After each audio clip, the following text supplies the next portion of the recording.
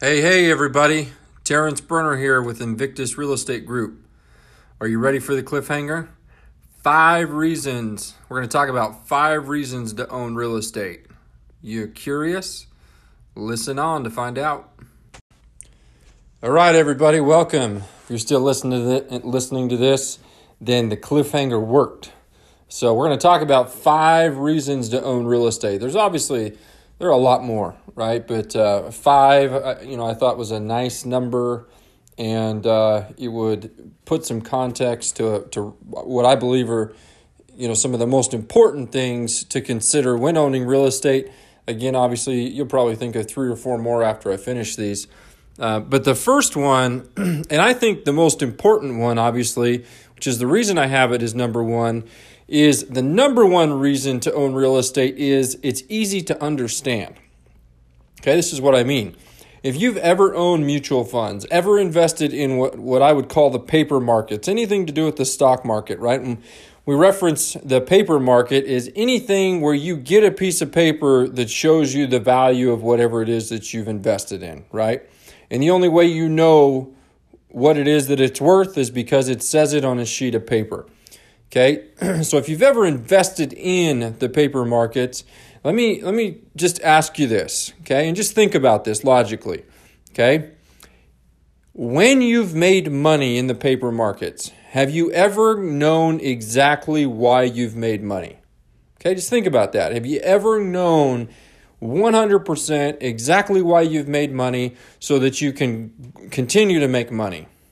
And for those of you that understand the stock market inside and out, you're far above what I believe, I believe 99.99% of everybody else like me. We don't know that. We have no idea why it goes up. And the second question is any time you've lost money, have you known why you've lost money? Other than the fact that you're probably surrounded at that point with other people that have lost money, which makes you feel a little better because now you're kind of consoling each other. You're saying, hey, Bob, hey, Billy, I lost money. Did you lose money? And they say, yeah, we lost some money. And now you feel better because you're not the only one that lost some money, right? But other than the fact that you've lost some money and your friends have lost some money, do you really know why you've even lost money? And the reason I ask you that is because how can you fix something that you don't understand why it even happened, right? If you can't get to the root of what caused it, how can you then move forward and not allow it to continue to happen over and over and over again, right? So the thing I love most about real estate is it's easy to understand. You see, there are only 2 reasons why. If you invest the way that we talk about, which is for cash flow, not appreciation. You see, appreciation is all about speculation.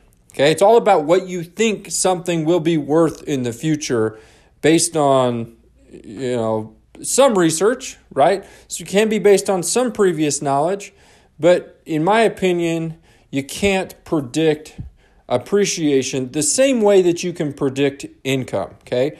Income is much more predictable. Why is income more predictable? Because I know if I have a tenant in the property or somebody's in there paying those rents, that those checks are going to keep coming as long as my mortgage isn't more than the checks I'm receiving from my tenants, right? And all of our properties are like that. So an average loan on one of our properties is about $240. Our average property cash flow is $750 a month, okay? You obviously have taxes, insurance, that type of stuff. And our average property after taxes, insurance, property management fees is about 9.5%. So on a $100,000 investment, you would net after those 3 expenses, $9,500. Okay, so extremely cash flow positive. So again, I know that my properties are not producing cash flow. They're not producing cash flow for 1 of 2 reasons. 1, the house is vacant. Okay, so what do I have to do? Well, I know if I want it to produce income to me, then I better find somebody that wants to rent it and send me a check every single month, right? And so going back to the stock market example, I at least know exactly what the problem is. I've got a house with nobody living in it, so I at least can work on fixing that, okay?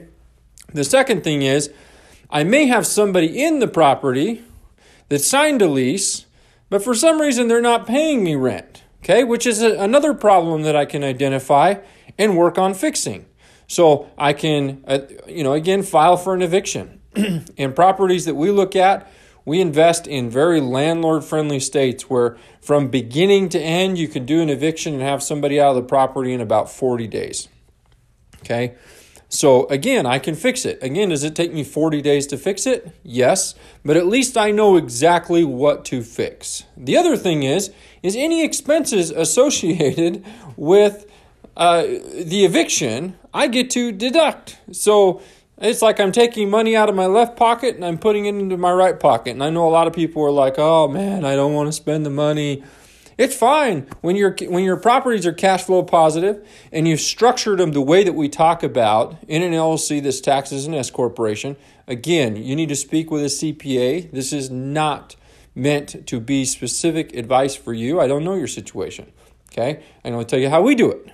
Okay, so structuring them that way, now you have a business entity. So if I've got to shell out $500 to do an eviction, I'll get to deduct that. If I need to put new carpet in because the tenants that were in there ruined it, then I'm going to deduct that against the income from the business.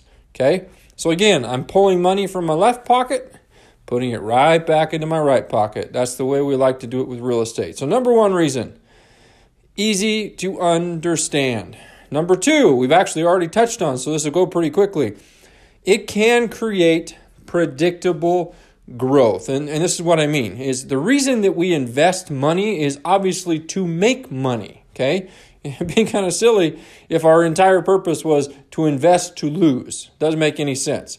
But investing in cash flowing real estate, right, can create some predictability. Again, it goes back to the fact that I know if I have a tenant in there, they send me the checks every month, then I can count on, a certain amount of money after I pay my mortgage, my taxes, my insurance, and all of that, right? There's some predictability to that. I know that they need to pay by the first of every single month. So I can kind of predict out and say, hey, listen, as long as they make their rent payment by the first, we give a grace period, so they've technically got until the 5th, then I'm going to be able to clear this much money after my expenses.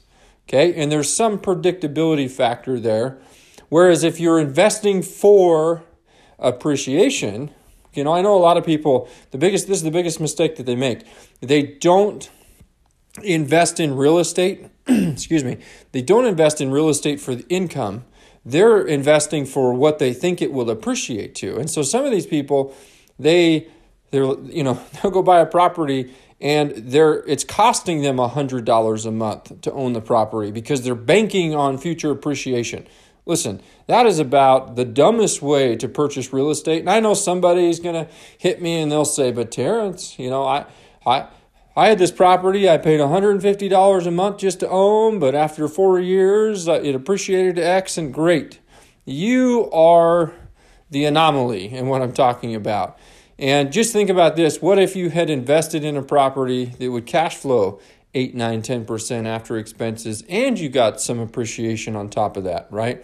So don't make the mistake of not looking at it from a cash flow standpoint, okay? In my opinion, an asset is only something, an asset is only something that produces dollars, okay? Produces income, okay?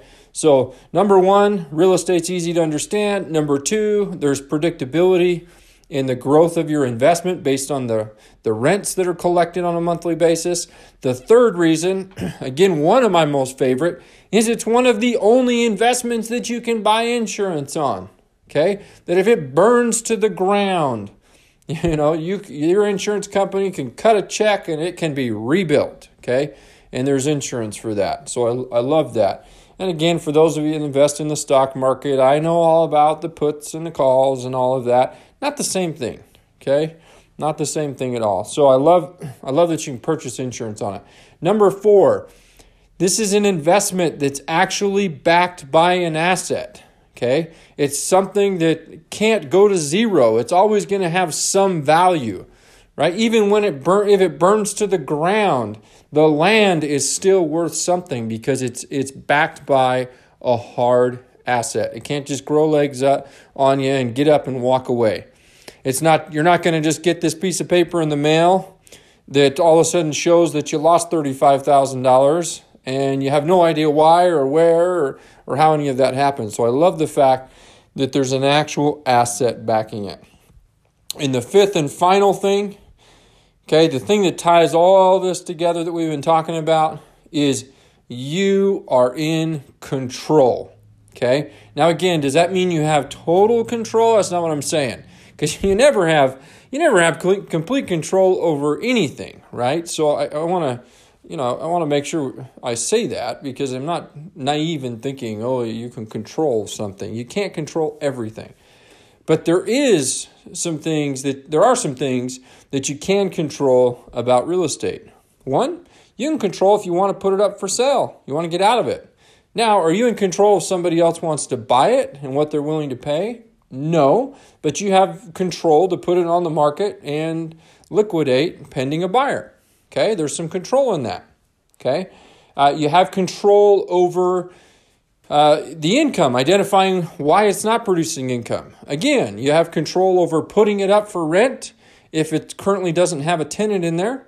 You're in control of that. Now, are you in control of if somebody wants to rent it? No. Okay, but again, you find, you put it at the right price, the right market, it's the right property, you're going to always find people that want to rent it. Okay, so there's some control there. You have the ability to evict a tenant that's not paying. So again, you get my point, is there's more control. You're in control over having insurance on it. So the previous four things that we've talked about, those are things that you have some control over. You have control over the fact that this is an investment, that you've got your hard-earned money in. You're planning for retirement, whatever it is, business income's gone into it, whatever it is, but now you're in control because it's in an investment that you understand. It's not in some crazy mutual fund that invests in 3,500 different places, and it's impossible to do all your research on all those things, and you're really just looking across the table to your financial advisor and praying he's done his research, when in reality, he doesn't have a flipping clue. The only thing he's done is he's looked at the performance last year, and he has no idea why it was up the way that it was up, but he's happy that it was up because he gets to sit in front of you and say, hey, we were up. Okay, but what he doesn't like is when he has to sit in front of you and say, we're down, and the only thing that comes out of his mouth is, this is just what happens with these things. The stock market goes up and down, and so this is about having an investment where you have some control, some latitude over what goes on in your life. You get to call the shots and not rely on somebody putting you in an investment that they don't understand, and which means you don't understand it, which leaves the possibility of retirement even more up to chance than it is currently. So I guess my parting words here, if you will, is find an investment. First, think about the number one thing we talked about today. Invest in things that are easy to understand. Okay? If you feel like you need to go to law school and graduate at the top of your class just to understand the investment that you're in, right? Take that as a clue as to maybe that you should look for some other things. Again, you'll have to decide for yourself, make your own calls. I'm just here to give you my 2 cents and my decade plus of experience as a financial advisor. And as always, here to serve you. And go be great today, because nothing else pays. We'll see you.